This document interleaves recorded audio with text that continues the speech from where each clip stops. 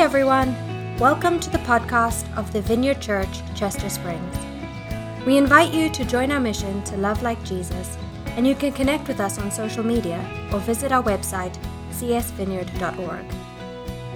Now for this week's talk, brought to you by co-lead pastor Amos Groenendyk.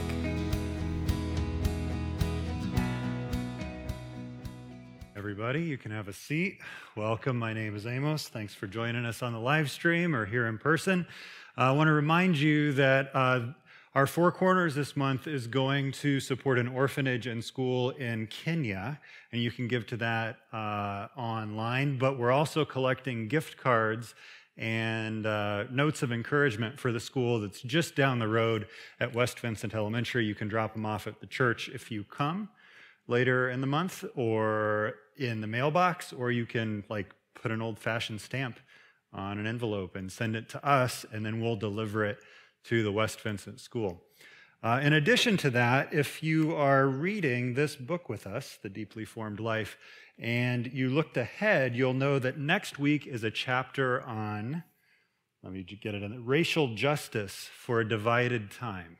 This is a topic that I think we all have something to learn and grow into, and I think it's something that, I've realized that I can't really speak fully to, so I'm going to involve some other voices, specifically people of color, on a couple of Saturdays, before and after next week Sunday.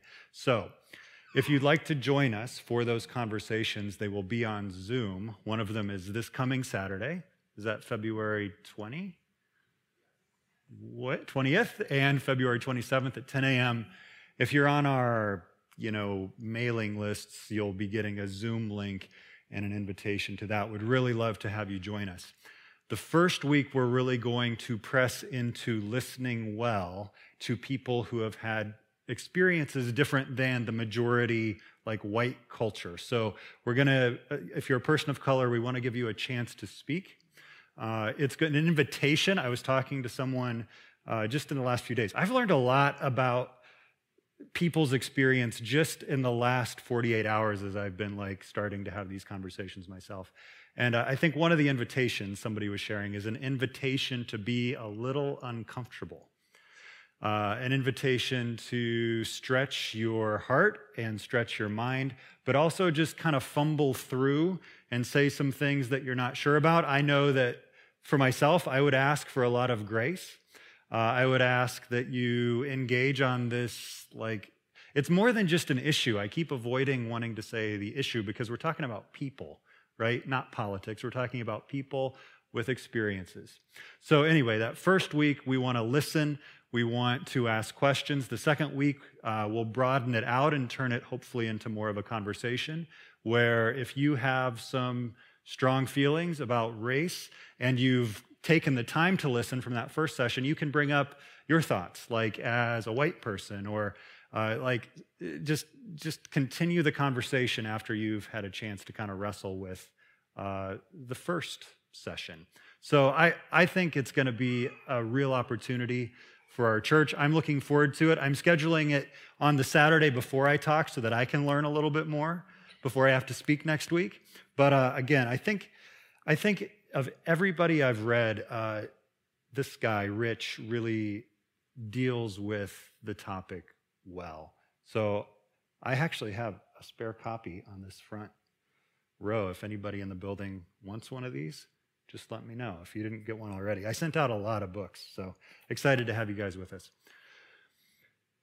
I want to get started.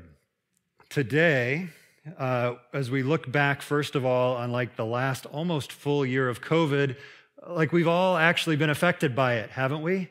We've either turned into chunks, hunks. Some of us have been a little bit punky, possibly. Some of us turned into punks. Okay, I'm getting a little bit of laughter. I told this joke to Allison last night, and she said, "That's not funny." Because it's true. So anyway, there's my follow-up joke. Cha-cha-ching. Today, the invitation is to be a little bit more like monks. Gotcha? Got it? Chunks, hunks, punks, but let's be a little bit more like monks. Not in terms of escaping from society, but in pressing in to rhythms that can give us more peace and joy and draw us closer to God. And so before we dive in, let's pray and invite God's Spirit to come. Holy Spirit, fill this place. Meet us wherever we are.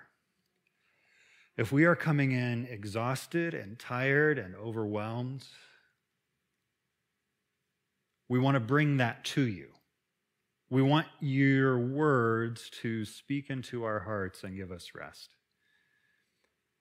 We need, most of all, you to be present to us because you, God, are the source of all life, the source of all goodness, and the source of all peace. And so we pray this in the name of the resurrected Jesus. Amen. I want to begin today by reading again from Romans chapter 12. We read through the whole chapter last week, so that was a lot. But then I ran out of time and wanted to say more about Romans chapter 1 and 2. So I think it's a good thing to return to this passage because it's so, I think, foundational to our faith. So if you have your Bibles, Romans chapter 12, verse 1, I have it up on the screen too. Paul says to Christians living in Rome, "Therefore, I urge you, brothers and sisters, in view of God's mercy." This is the foundation. This is the basis. This is the basis for change. This is the basis for transformation. This is the basis for everything he's about to say. God's mercy, God's grace. This is a gift. To offer your bodies as a living sacrifice, holy and pleasing to God. This is your true and proper worship.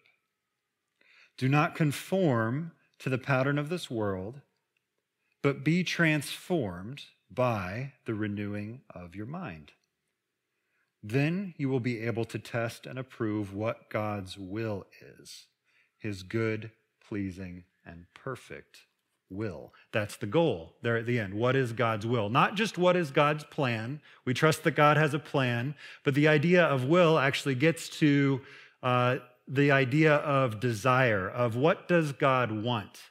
In other words, the goal here is to plug into the heart of God, to be able to kind of know intuitively, to trust like that his Spirit living in us is guiding us to live and to think and to feel and to desire the things that he desires. That's the goal. So the basis is God's mercy. The goal is to plug into the heart of God. The process is what we'll be talking about the rest of the morning. How do I do that, right? So that little phrase, do not conform to the pattern of this world, but be transformed by the renewing of your mind, is the phrase that we'll return to over and over and over again this morning. I want you to first think about the patterns of this world, or the patterns, another way to translate this phrase is the patterns of this age, the patterns of this time. What are some of the negative patterns that you see in the world today? I want you to think about it. And if you're in the room, I want you to actually talk back to me. What do you see the negative patterns going on in this world today? There's a lot of self-absorption in the world today. It's a pattern. What's that? Entitlement. People feel entitled. I deserve to have this thing or that thing or this way of life, right? One more time. Fear. People are really, really afraid and anxious. This is one of the patterns that we see in the world. Anybody else? There's a cancel culture. So there's the idea that if you've made a mistake, that you've been, like everything you've done gets wiped away. Anybody have a counter to that? Like, so council culture is like language that's typically used. Anybody like want to respond to that idea directly? Well, okay, I will. I'll press into the awkwardness. So on the one side, there's cancel culture, but there's another side, like people unwilling to take responsibility for their actions, right? And so for a lot of these like forces in the world, these ideas that are buzzing, there's kind of this opposite. There's this counter idea, right? I'm not trying to like call anything out. Like the cancel culture it's real, but it's also probably some of you who heard that said, like that was like a trigger for you. Like all of a sudden you're like, this, right? You're buzzing. Anybody feel that way? In this room right now? At home? Yeah, so like the idea that there's a lot of anxiety out there, there's like a lot of, may I just draw this out a little further? There's a lot of division. I'm on this side, you're on that side. We're the good guys, you're the bad guys. These are patterns in the world that are shaping you. Remember last year, oh man, does anybody remember last year? No. Last week, the word here to conform is like being squeezed into a mold. Think of it like a Jell-O mold or like a cookie cutter, right? Like cookie cutters.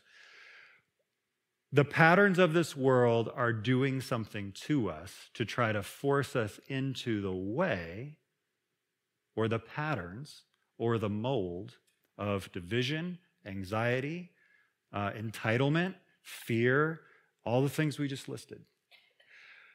But to be transformed has a very different image. I don't have a picture of this, but you've all seen it. The Greek word here is metamorphai. You know the English word that comes from that? I'm sure you do. Metamorphosis, right? So not quite like the Metamorphin Power Rangers, Mighty Morphin Power Rangers. More like the butterfly that becomes something new out of something old. Now, like on the one hand, like the transformation of a caterpillar to a butterfly is like a miracle, right? Like, have you guys ever seen like videos on the Discovery Channel or YouTube of a butterfly or a caterpillar turning into a butterfly? It's not that caterpillars grow wings. It's that caterpillars build a little cocoon, and then it's not a cognitive process for them. They actually emit enzymes that digest their body into mush. And then inside that cocoon, everything gets reassembled. Now is where there's some effort required from the new butterfly, right? Have you seen a butterfly try to get out of a cocoon? It takes work. And I don't know if the caterpillar butterfly, feels pain when it gets, what's the word? Digested? Torn down. But as a human, in the process of transformation, that undoing is a painful process. And that emerging in the transformation into the new person that God has created you to be, that takes a little bit of work. So, do not be conformed by the pattern of this world. Actually, something that happens to you, not just something that you do. But be transformed, again, not something that Paul commands you to do, something that is done to you by God's grace, by God's mercy. This is something that we participate in, but that we cannot achieve for ourselves. Be transformed by the renewing of your mind. The only command, and it's barely a command in Romans 12, is there in verse 1. Offer your bodies, or in other words, offer your whole selves as living sacrifices. Submit yourself, your whole self, to God and his will. Be willing to sacrifice everything to him. Trust him in everything. Now, let's go back to this renewing of the mind process. This is something I think that's really important and really practical and something we all desperately need. You want to know why? Because the National Science Foundation has done studies about this. Do you know that people have between 12,000 and 80,000 thoughts per day? And most of what we hear is actually inside of our own head. Now, the studies show that the 80,000 thoughts per day tend to be of the female sex and gender. Why is that funny? And the lower end of the spectrum tend to be men. Okay, these are generalizations. But 80% of those thoughts for men and for women are negative thoughts. Can you believe that? We need to be transformed by the renewing of our mind. Cognitive psychologists have actually come up for a word of those negative thoughts inside of your brain. They call them ants, or automatic negative thoughts. So, how do we crush the ants? That's the question of the day. How do we crush the automatic negative thoughts? The Bible doesn't actually say just replace them with positive ones. The Bible actually draws us into something or toward a person who can actually transform us.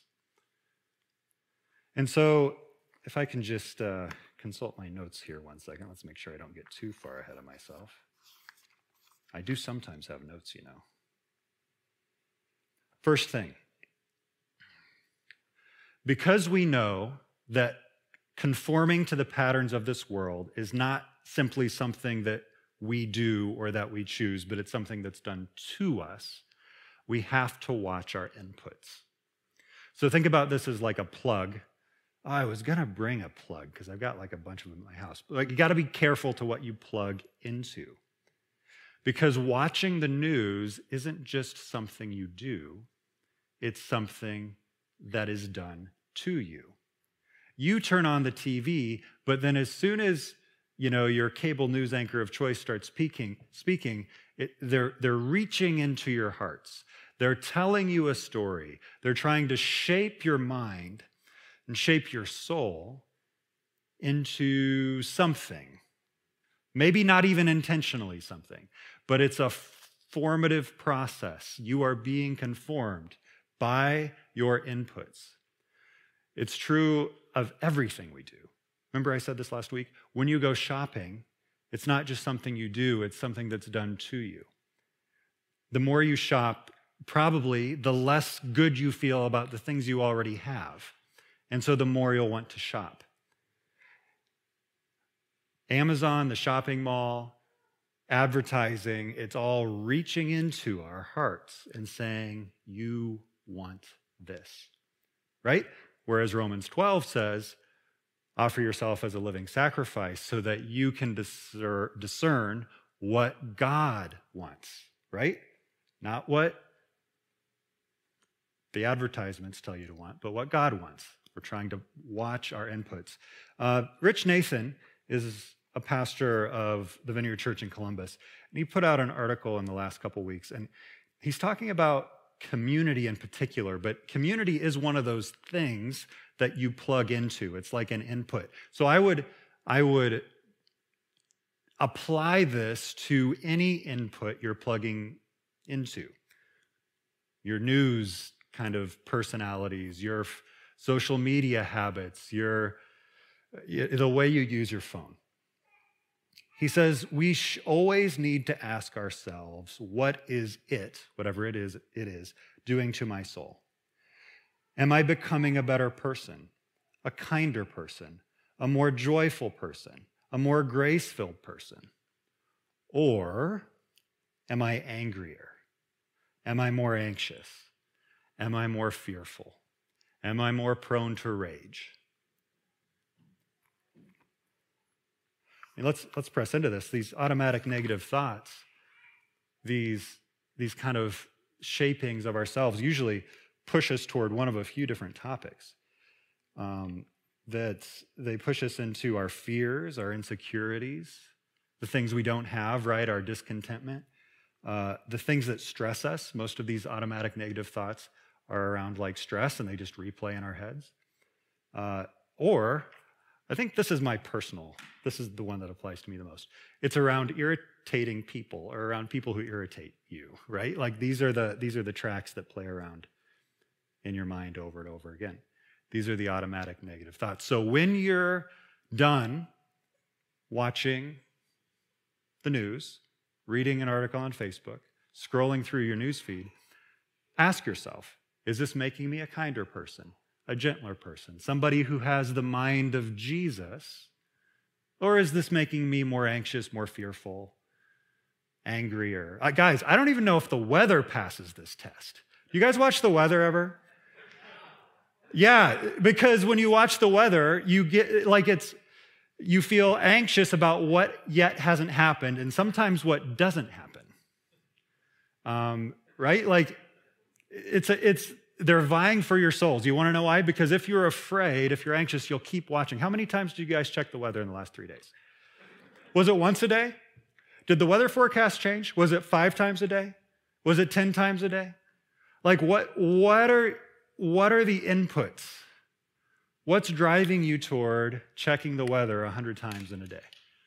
How is it making you feel? Is it making you more or less anxious? Watch your inputs. Okay. Next off, and this is where the command comes in, to offer yourself as a living sacrifice. Now, in the Bible, there are, I think, 2 themes of coming into the presence of God that are actually really tough for us, but that are really clear as you look at Old Testament and New Testament. The 2 things that we are commanded to, drawn to, modeled to do by people like Moses, David, Jesus, Paul, fill in the blank, are silence and Sabbath. How much time we got? We still got time. This is good. I just want to read to you from the Cultural Background Study Bible. Here a second. And it says this about Sabbath. This is the idea of taking a day for rest. The hallowing or setting apart of the 7th day was unique in Israel within the broader ancient Near Eastern world. In other words, the idea that God would command his people not to work more, not to labor more, not to push harder, but to rest was unique. Because the God of the Bible is a God of rest who desires us to flourish. Whereas most other gods in the ancient Near East actually want you to give more so that they're less angry, right? I'm upset, the gods say, so give me more praise, give me more sacrifices, give me more work, build me bigger temples, make me nicer idols, right? The idols of our world today, right? Money, sex, and power actually kind of are after the same thing. They want more from you. God, the God of the Bible, is a God of rest. And so says, I give you this as a gift. I give you rest. I lead you into rest. And so let's just read quickly from Exodus 20. This is where the 10 Commandments can be found. And I want to just read to you the 4th commandment.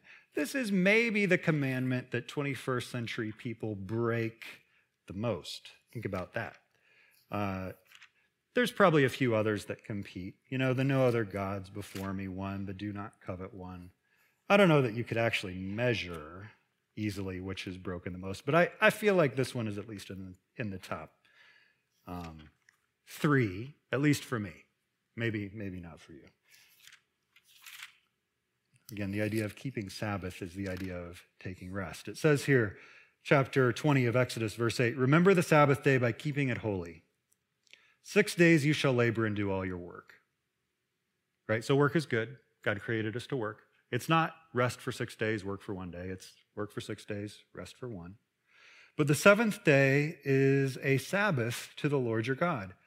On it you shall not do any work, neither you, nor your son or daughter, nor your male or female servants, nor your animals, nor any foreigner residing in your town. So it's not just for one type of person that gets to take a break. Again, this way before, a 2-day weekend. It's like everybody from your sons to your servants, right? It doesn't matter how much money you have. It doesn't matter how much land you have. It doesn't matter how much status you have. He even gives the animals a day off, right? For in 6 days the Lord made the heavens and the earth, the sea, and all that is in them, but he rested on the 7th day. Therefore the Lord blessed the Sabbath day and made it holy. Now, we're not legalistic about which day you take as rest. The idea here, though, is that Moses, who wrote this book traditionally, is rooting this command to Sabbath, to take a rest, in the creation story, where God does the creating for 6 days and then he rests. He's rooting it in the creation story, I think, for a couple of reasons, but one of them is to remind us that it is not we who keep the world spinning. We are not primarily the ones who stand against the, impending doom or the coming chaos. God is the creator. God is the sustainer. Working, like breaking this command, like there's so much to do, I must work all 7 days, there's not a day that I can take off, maybe I can take off a couple hours here, is actually saying, God, I don't trust you. This world needs me. My life, my kids, they need me to work all day, every day.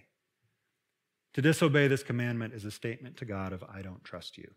Now, this commandment actually gets repeated in Deuteronomy chapter 15, Deuteronomy 5, verse 15.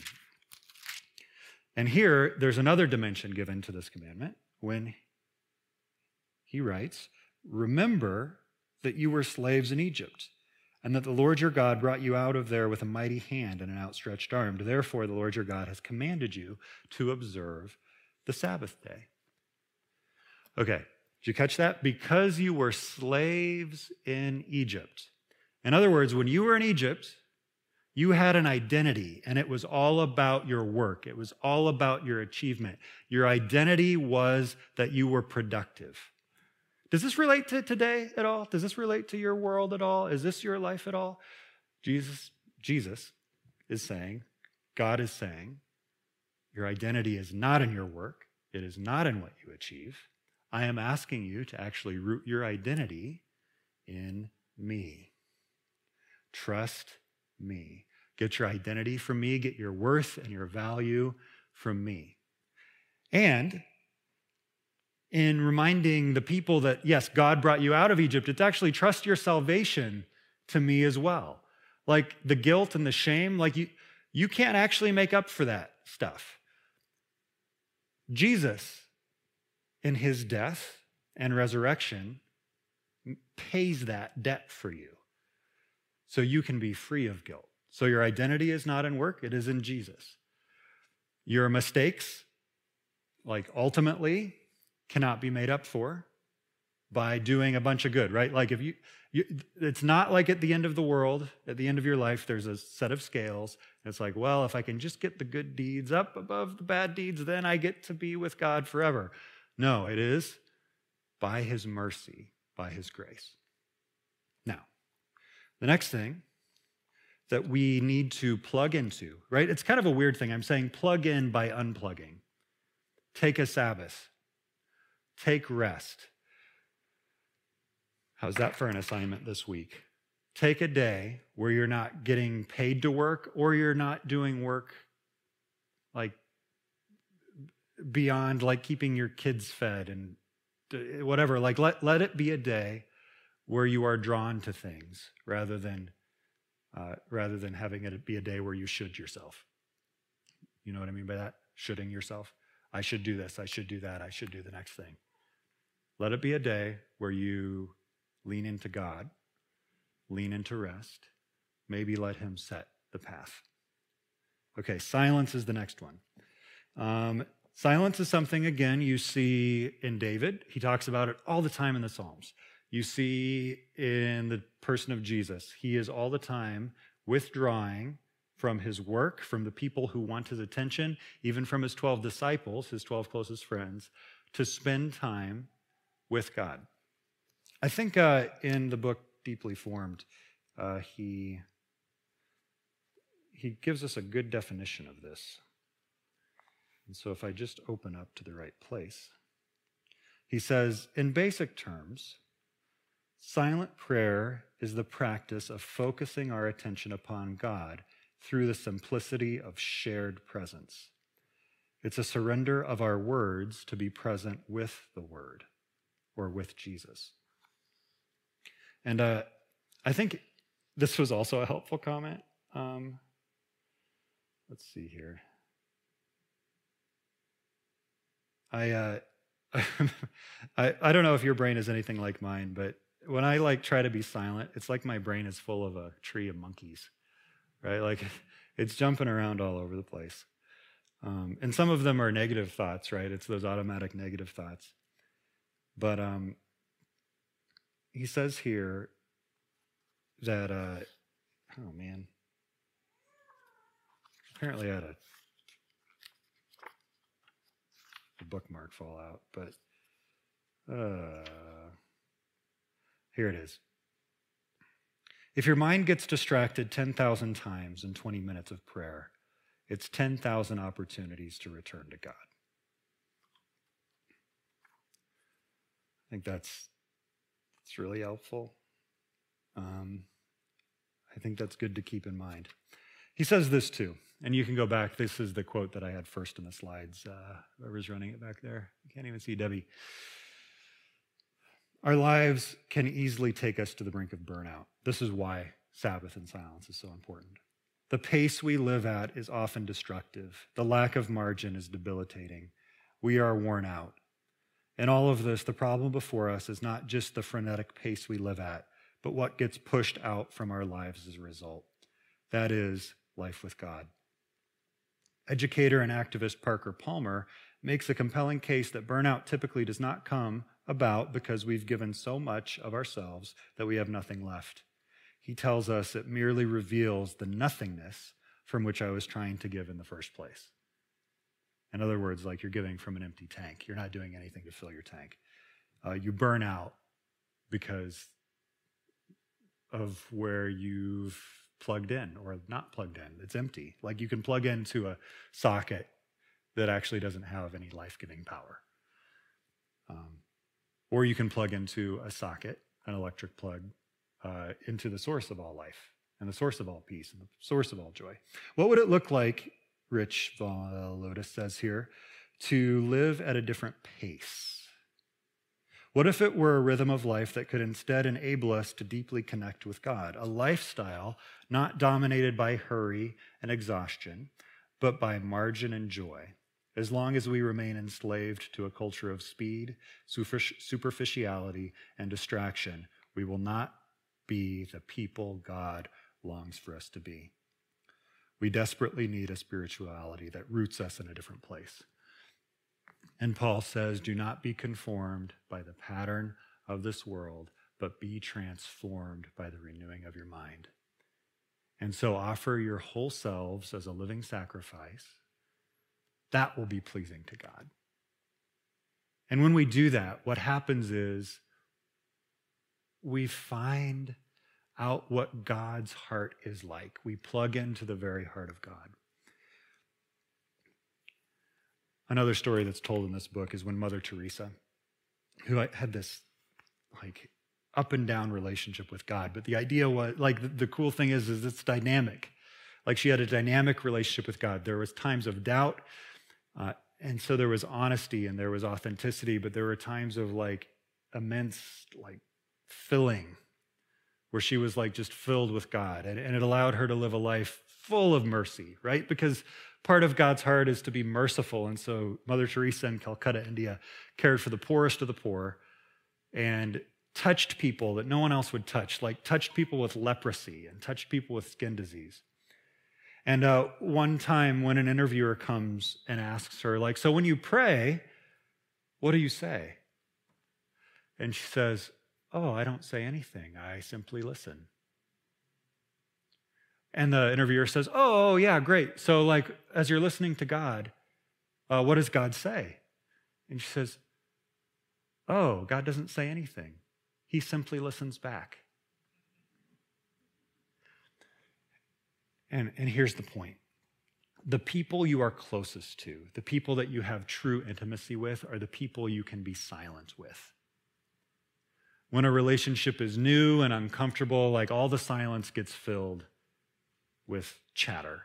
You're driving to Philadelphia and it's just 1 hour of constant talking. And talking and communication is good, and it's good to hear from God, and it's good to pray to God, but you've reached a point of comfortability, of intimacy, when you can sit in the presence of God and listen. And it becomes okay that as you listen, God doesn't speak anything. You're not even necessarily reading your Bible, but you're plugged in. And as your mind wanders, you say, oh no, I'm here, I'm going to spend some time with Jesus. And so you return to God. Maybe you pray a simple prayer to get your mind back in the place of like presence. Maybe it's a prayer like, come Holy Spirit. Maybe it's a prayer like, I need you, Jesus. And so that's the invitation. The invitation is to come like into the presence of God. You bring your whole self into the presence of God. You unplug, at least for like 20 minutes. Like one time this week for 20 minutes, set an alarm on your phone, set your phone across the room, sit in a chair, and for 20 minutes this week, just say, I'm spending time with God. As your mind wanders, it's an opportunity to return to God, to remember, like, I'm here with God. It's a chance to plug in. That is how you disrupt the conforming power of the world and plug into the transforming power of God. And so I want to invite you to stand. And what I'd like to do actually is kind of do the prayer time right now. And so if you could put up the prayer words, are those ready to go?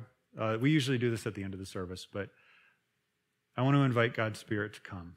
And there was a deep sense from the people that were listening that somebody is feeling like an overpowering burden of exhaustion. You're asking that question. There must be more than this. You're full of worry, and you don't yet have the perspective of being through the difficult season.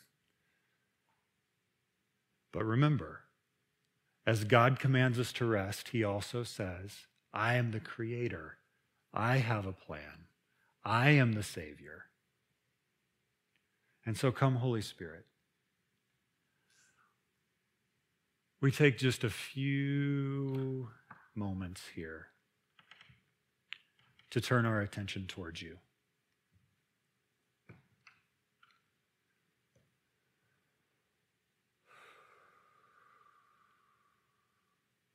We invite your presence. And as our mind wanders, we return to you.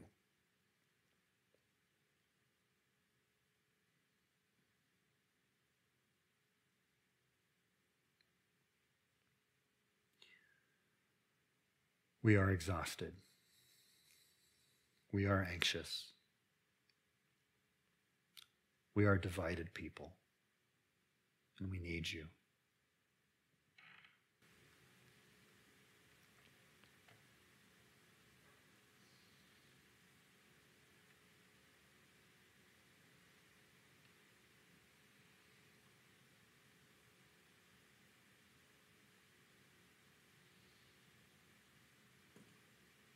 We offer ourselves as living sacrifices, God.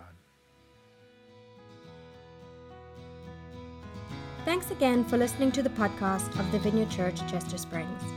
We hope you share this with your friends and family and subscribe on iTunes or wherever you get your podcasts. See you next time.